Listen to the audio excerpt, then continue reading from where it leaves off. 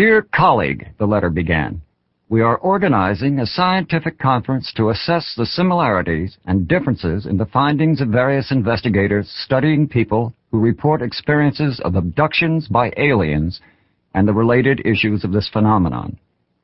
The 5-day conference was to be held at the Massachusetts Institute of Technology from June 13th through June 17th. Its co-chairmen were MIT physicist David E. Pritchard and Harvard psychiatrist John E. Mack.